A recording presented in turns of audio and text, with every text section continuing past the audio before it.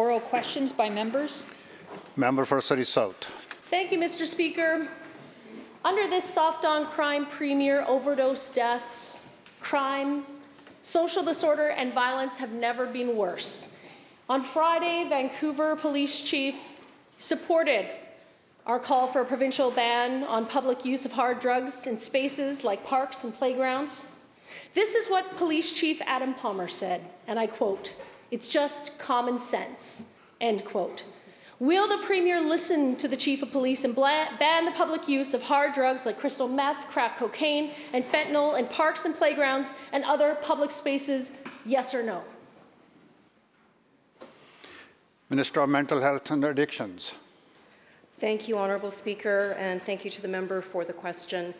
I want to be very clear about what decriminalisation does and what it does not do. And what it does not do is it does not change the ability of local governments to pass or amend their bylaws. What it does do, however, is require that local governments, as they well know, engage with public health when they are considering passing bylaws that have a public health implication. And this is something that anybody who comes from local government is well aware of. They know the law. They know Section 3 of the Section 83 of the Public Health Act. And more than that, Honourable Speaker, I would say that the process of discussion that we went through in this place with respect to the issue of the toxic drug crisis, through the Select Standing Committee, the discussions about the role of decriminalisation in destigmatizing people who use drugs so that we can better connect them to supports and to treatment. That is something that was recognized as important and supported by all members of this House. We are working with municipalities to address any concerns that they may have. They have levers, they have the same tools that they did, and they are well aware of their obligations under the Public Health Act. Surrey South supplemental. Thank you, Honourable Speaker. Well, Interior Health is putting up a barrier for municipalities who would like to have bylaws in their communities. The note sent to municipalities from Interior Health asks them to wait for 6 months. 6 months before deciding if they will put forward any bylaws. That's 6 more months of disorder, 6 more months of chaos. And it was the Premier's decision to decriminalise hard drugs without any practical protections, like a common sense ban on public consumption.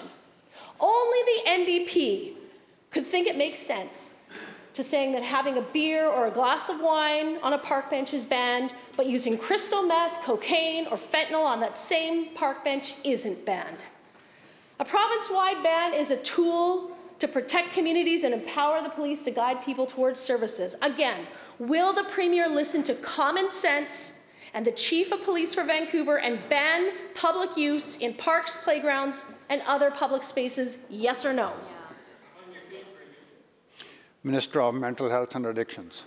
Well, thank you very much, Honourable Speaker. And I just need to correct the record with respect to what the Interior Health Authority is actually saying. What the Interior Health Authority has actually said is that decriminalisation does not change or condone the criminality of specific unwanted and unsafe behaviours such as violence and theft in the community.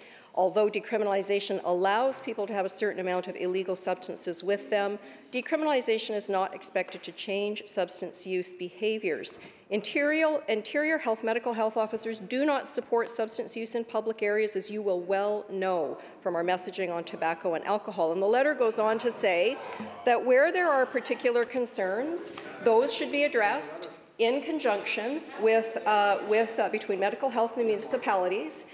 And in fact, what the medical health officers said was that they recommend a 6-month observation period to monitor the effects of decriminalisation on public consumption before implementing new bylaws or modifying existing ones. And in fact, the Interior Health medical health officers, who are doing an extraordinary job on the front lines in the face of an unrelenting toxic drug crisis, which is the leading cause of unnatural death in our province. Member. They are working with health providers, with community providers, with law enforcement on the front lines to do everything that we can to try to turn the tide on this unrelenting crisis. And they're going to continue to do that work. Members, members, please continue. It is in fact, what they did in Sicamous. Sicamous had a local concern. The medical health officers worked with Sicamous. Sicamous now has a bylaw. And indeed, communities know best what it is that they need and should be sitting down with their medical health officers to navigate a public health process that they all well understand.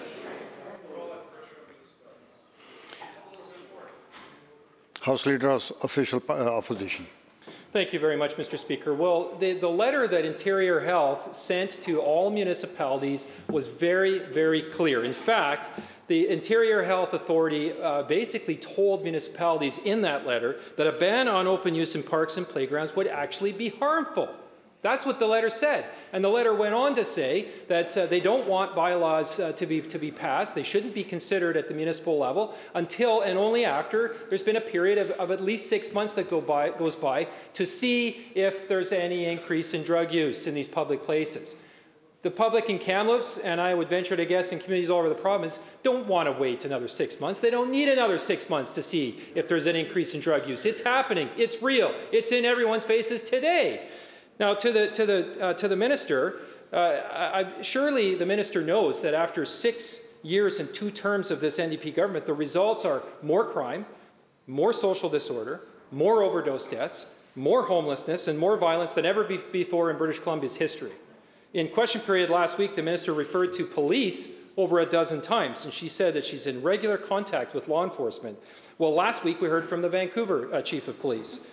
Now it's Ray Bernodis, the former chief of the Oak Bay Police Department and a former chief superintendent to the RCMP, who said, and I quote, "Drug usage must be prohibited from parks and beaches. That was among many caveats for my support as a police chief for decrim." Listen to this. When kids don't matter, you've lost the plot. End quote. So the question to the Premier is this: will the Premier commit today to following the advice of these police chiefs, to responding to the pleas of parents and British Columbians, and prohibit the open use of deadly drugs like crystal meth, crack cocaine, and fentanyl in parks and playgrounds and other public places across British Columbia?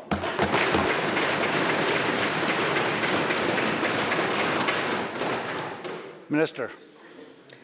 Thank you, Honourable Speaker, and thank you to the member for the question. And I think everyone in this House agrees that we want our communities to be safe. And of course, we want to support the work of our health authorities and frontline police enforcement around balancing off all of those issues when it comes to public health. There is no question that those individuals who use illicit drugs alone are at a terrible risk of dying.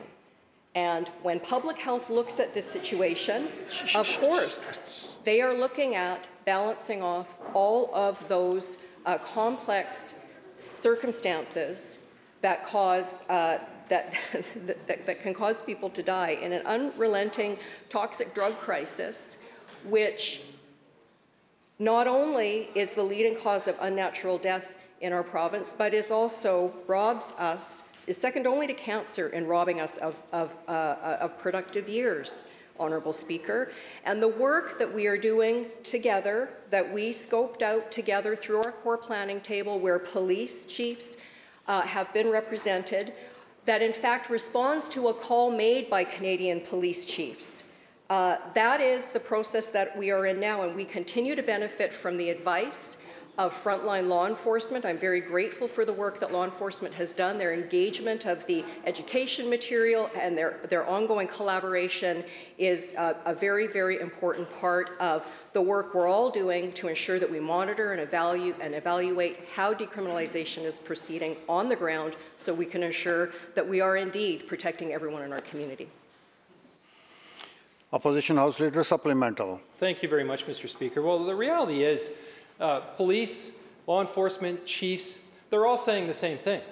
They're saying that any support for decriminalization that there may have been amongst them was all predicated on the requirements that are actually well detailed in the federal letter of requirements, but that are not in place. There was supposed to be training and resources provided to frontline police officers. That has not happened across British Columbia. There was supposed to be education for the public. That has not happened. There was supposed to be access to health services, treatment and supports for people to be able to access when they need, where they need it. That isn't happening as per the letter of requirements.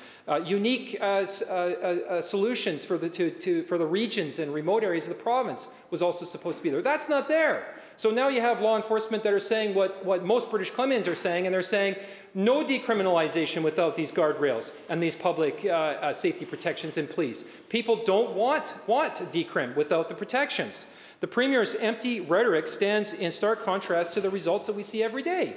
The Premier knows it. Crime, social disorder, violence, overdose deaths, and homelessness are at levels higher than we've ever seen in British Columbia's history under this government.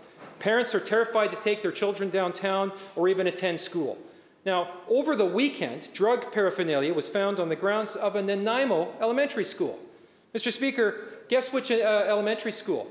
This was the same elementary school that has over 400 children from kindergarten to grade 7, the same one where a little packet of fentanyl was found by a schoolgirl last week. When will the Premier take the concerns of parents seriously, listen to police chiefs who say it's just common sense, and put the rights of kids and British Columbians to be safe above the open use of hard drugs like crystal meth, crack cocaine, and fentanyl in parks, playgrounds, and public places? You're here. Minister of Mental Health and Addictions.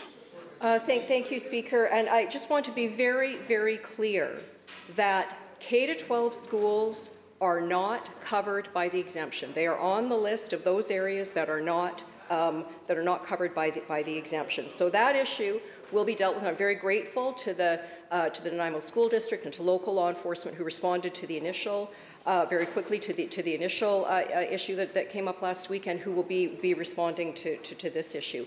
And again, we have a very coordinated approach on the ground in communities amongst those members of our core planning table, municipalities, our health authorities, our community organizations, and our local law enforcement.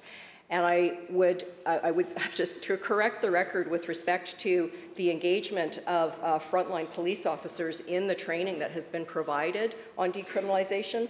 We have more than 9,000 frontline police officers, and several weeks ago, more than 84% across RCMP, across municipal forces, had taken that initial module. The second module is underway. This is work that is happening collaboratively every day on this file, and we are very grateful for their commitment to ensuring that we work together to make sure that decriminalization works and meets its objective of destigmatizing people who are using drugs.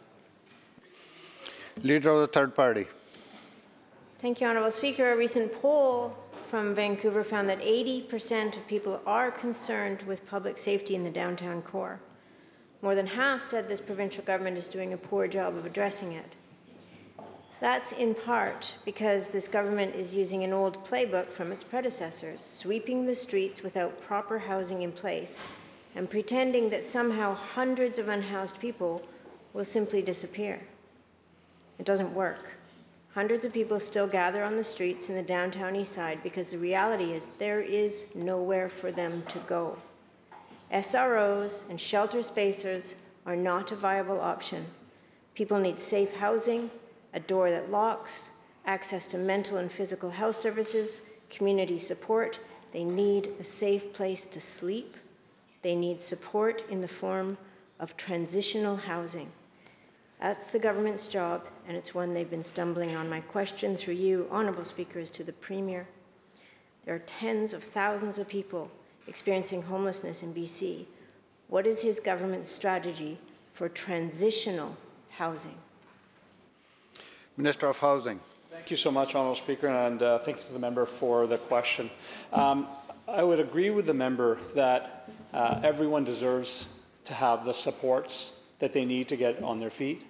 I agree with the member that everyone deserves to have mental health supports, other types of supports that are needed to get the stability in their lives. I disagree with the member when the member asserts that there's nowhere to go. We have, Honourable Speaker, been creating spaces, in particular around the downtown east side, around the encampments on Hastings Street, for people to go. We have shelter spaces available for people. We've said many times, and I hope the member can agree with this, that the encampments are not safe, that the shelter spaces that we have available are safer than the encampment, certainly what we've seen on Hastings Street. And so we continue to have the spaces available. We have staff that are on the ground working with people, encouraging them to take the shelter spaces. The shelter spaces is where we do the assessments of people's needs. Once we have identified the needs of individuals, then we move them into other locations. The member would be correct to say that some SROs are not in good shape. And certainly the Premier and I have said it many times that we need to work with Canada, we need to work with City of Vancouver on a strategy on replacing some of the SROs. But even the activists on the ground will tell you, Honourable Speaker, that majority of the SRO spaces are absolutely necessary to ensure that we have housing for people. And so, yes, we're opening up new units. 330 we had committed to by end of June. We actually bought Chalmers Lodge, which is opening. 95 spaces opened 2 weeks ago for occupancy permit. People are moving in right now. We're close to opening up the next 95 as well. We're just waiting on occupancy permits. We're continuing to move people out of shelters into the housing units, Honourable Speaker, and that's our goal. For too long, no one stepped up to say that we want to take responsibility for the people of downtown East Side. Premier has stepped up and said, yes, you know what, enough is enough. We're going to do that. We're going to continue to do that work.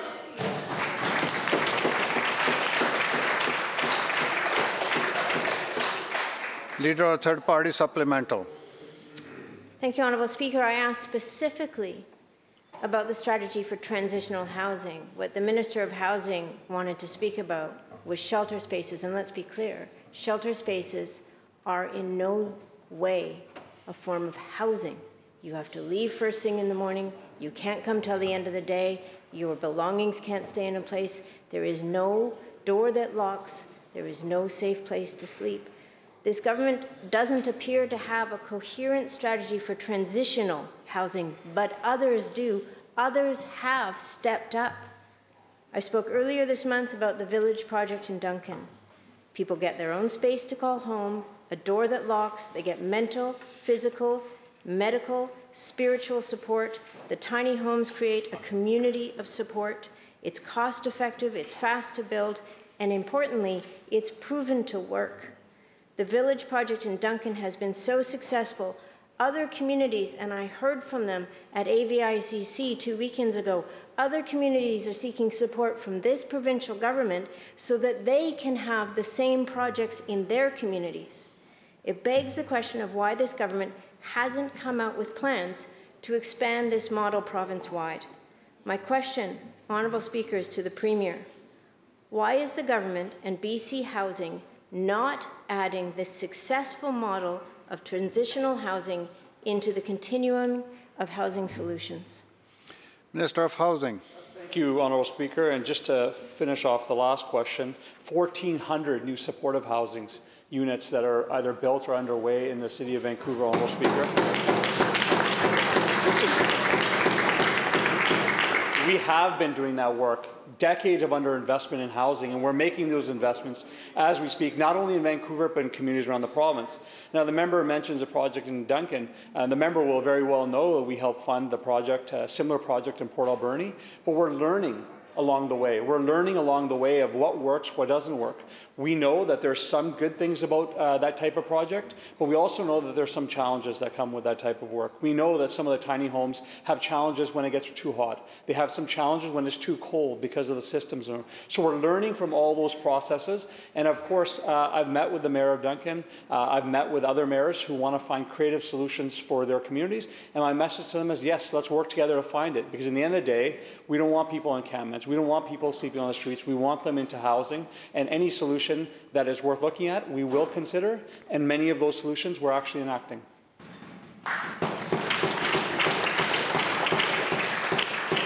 Member for Surrey White Rock. Thank you, Mr. Speaker. We've repeatedly warned that this Premier and his NDP government have failed to put essential guardrails in place. Their narrow focus on decriminalization without providing the necessary guardrails like access to treatment and recovery, is a recipe for disaster. Just last week, The Economist published a damning article called "Oregon Botches the Decriminalization of Drugs," which exposes the dire consequences of this NDP government's approach. And I quote, "British Columbia is undergoing its own decriminalization trial, and like Oregon, it has opted not to compel treatment." End quote. Why has this premier ignored lessons after lessons from other jurisdictions when they pursued a decriminalization policy without treatment and recovery? Minister of Mental Health and Addictions. Thank you, Mr. Speaker, and I thank the member for the question. The work that went into building the application to Health Canada for the exemption to allow for the pilot project of decriminalization did indeed come with a list of requirements, and I will say that we have worked very closely with Health Canada, very closely with our core planning table, with municipalities, with health, with frontline practitioners, with doctors, with police enforcement, with community members on all of those areas. Those measures are, of course, issues we are continuing to work on. We have increased treatment beds in the hundreds over the last few years. We have a $1 billion investment in this budget to continue that work. We are working with Providence Healthcare, developing an innovative, seamless approach to treatment, to detox, stabilization, and treatment. This work is happening every day in our healthcare system by incredibly dedicated doctors, nurses, addictions medicine specialists across our system. We are working across the entire continuum. Of course, there's more work to do. Of course, there's more work to do. And we have a significant historic investment in order to do that work, Mr. Speaker. Surrey White Rock supplemental. Thank you, Mr. Speaker. We've actually heard from the minister today that they haven't met those requirements. She said it in this House in question period today. Whether it's treatment, whether it's regions, whether it's education, whether it's training, the requirements have not been met. And we've seen this play out in other jurisdictions, whether it's Oregon to San Francisco. There is example after example when you don't do the work. There are dire consequences. This minister, this premier, should know that. There are examples there. Overdose deaths, crime, and social disorder have skyrocketed in Oregon since decriminalization took effect. As a Portland area drug counselor, Kevin Dahlgren said last week, and I quote, "Decriminalization of drugs is the worst thing we could ever have done," end quote. Decriminalization without treatment has wreaked havoc in San Francisco, Seattle, and Oregon. It's so bad that today in San Francisco, they've called in the National Guard. That's where they're at today in San Francisco. Why is this premier, why is this minister ignoring the evidence and plunging ahead with decriminalization when they have not put the necessary work in place?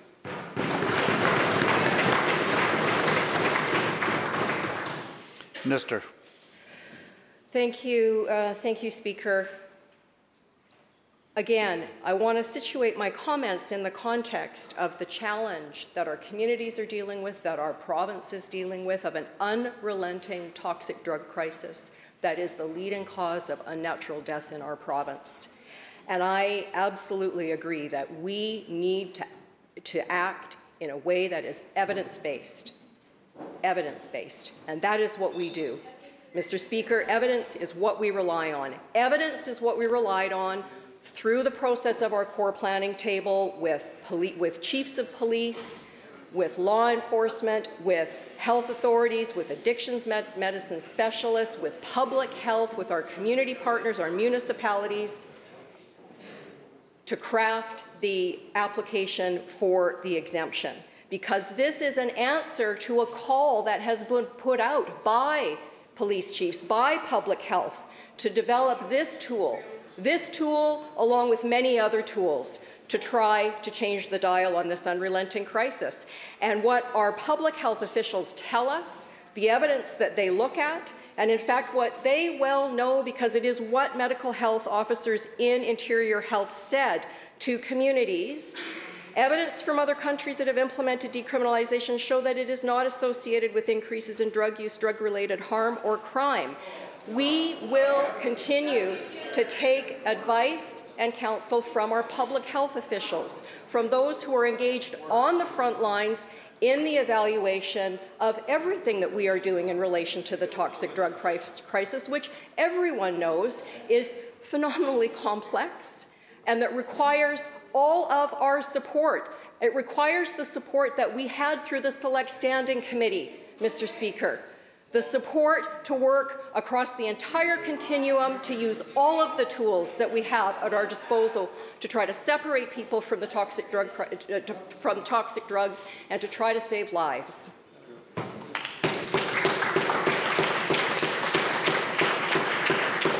Member for Kamloops North Thompson. Thank you, Mr. Speaker. Well, the evidence today in San Francisco is that the National Guard and the state police are being called in to try to get a control of the situation that has gotten totally out of hand.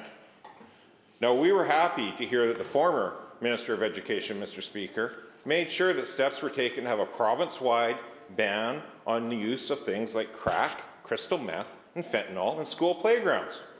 That was a good thing. Unfortunately, that minister is now the Mental Health and Addictions Minister. And when municipalities are simply asking for the exact same provincial framework for their parks, their playgrounds, it's met with resistance by this government. It's met with resistance by these health authorities. And for Interior Health to suggest 6 months is a good time to just wait, Mr. Speaker, in 1 month's time, school is out. Those kids don't have a safe haven of a school playground to go to. They're going to be at their water parks, their municipal water parks with slides and swings. And their parents are going to be worried for them, and rightfully so. So if this minister was willing to support a cohesive province-wide ban for school playgrounds in regards to the use of crystal meth, crack, fentanyl, and other hard drugs, why will this Premier not instruct this minister to implement the same province-wide ban the municipalities are asking for municipal parks and playgrounds in this province?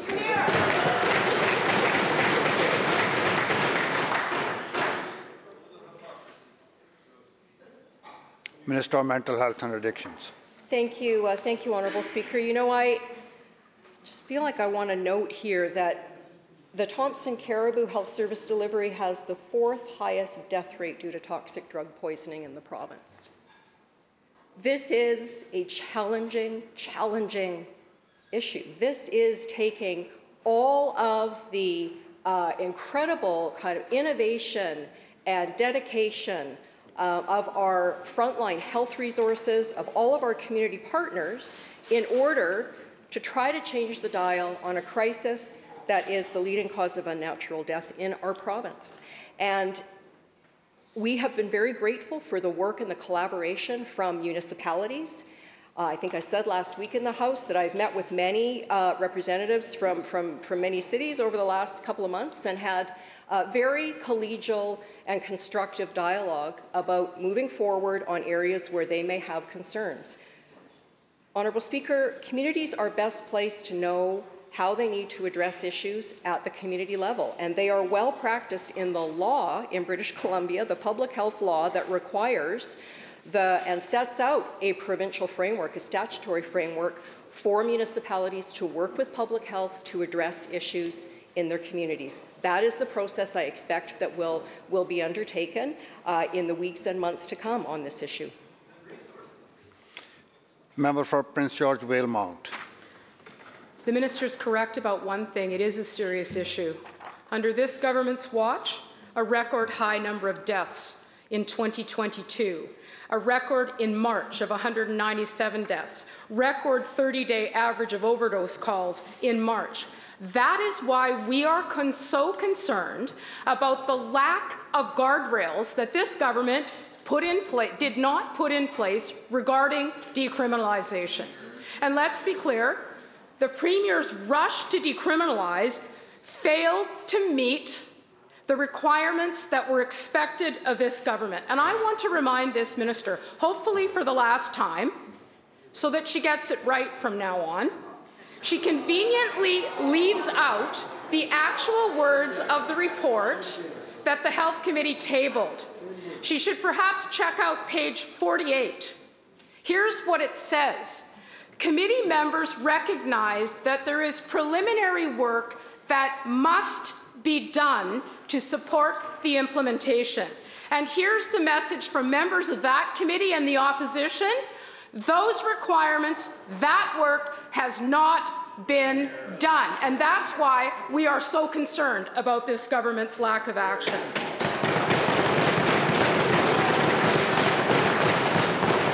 The report said must, not might, not maybe, not should, must put those guardrails in place. So will the Premier finally acknowledge the damage that this policy has inflicted and will continue to on communities right across British Columbia?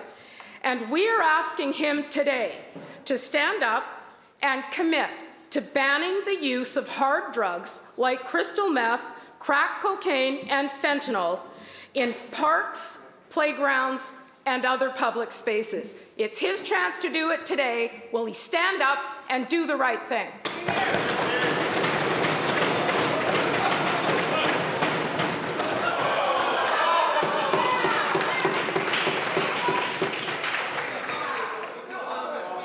Members.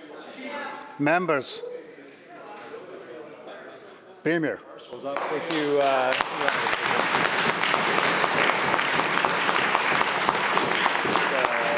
It's hard to think of a more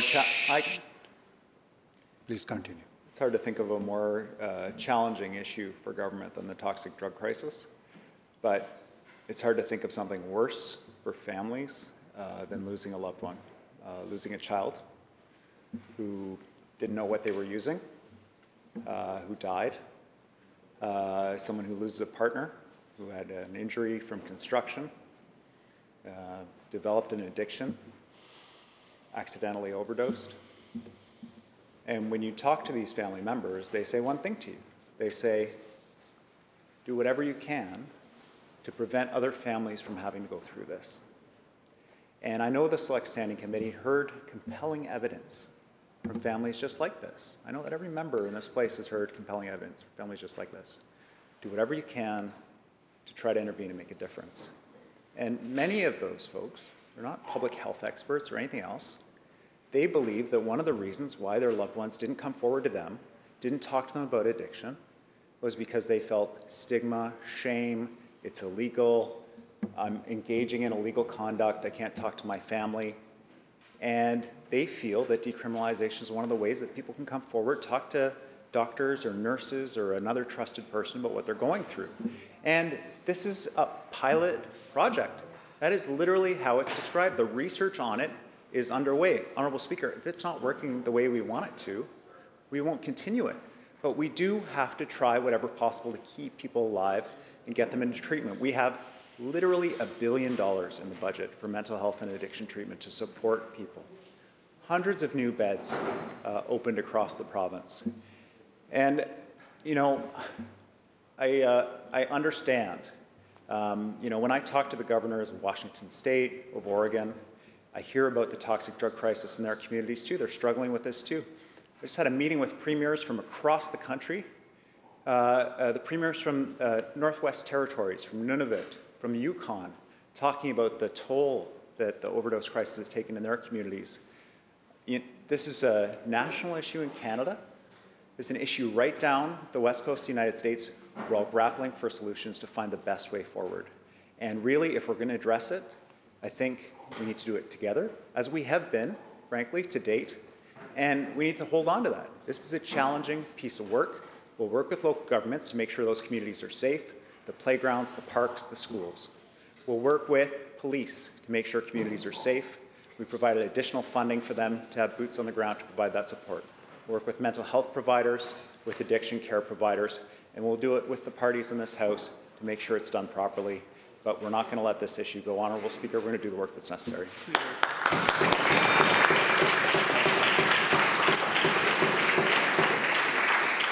The bell ends question period. Member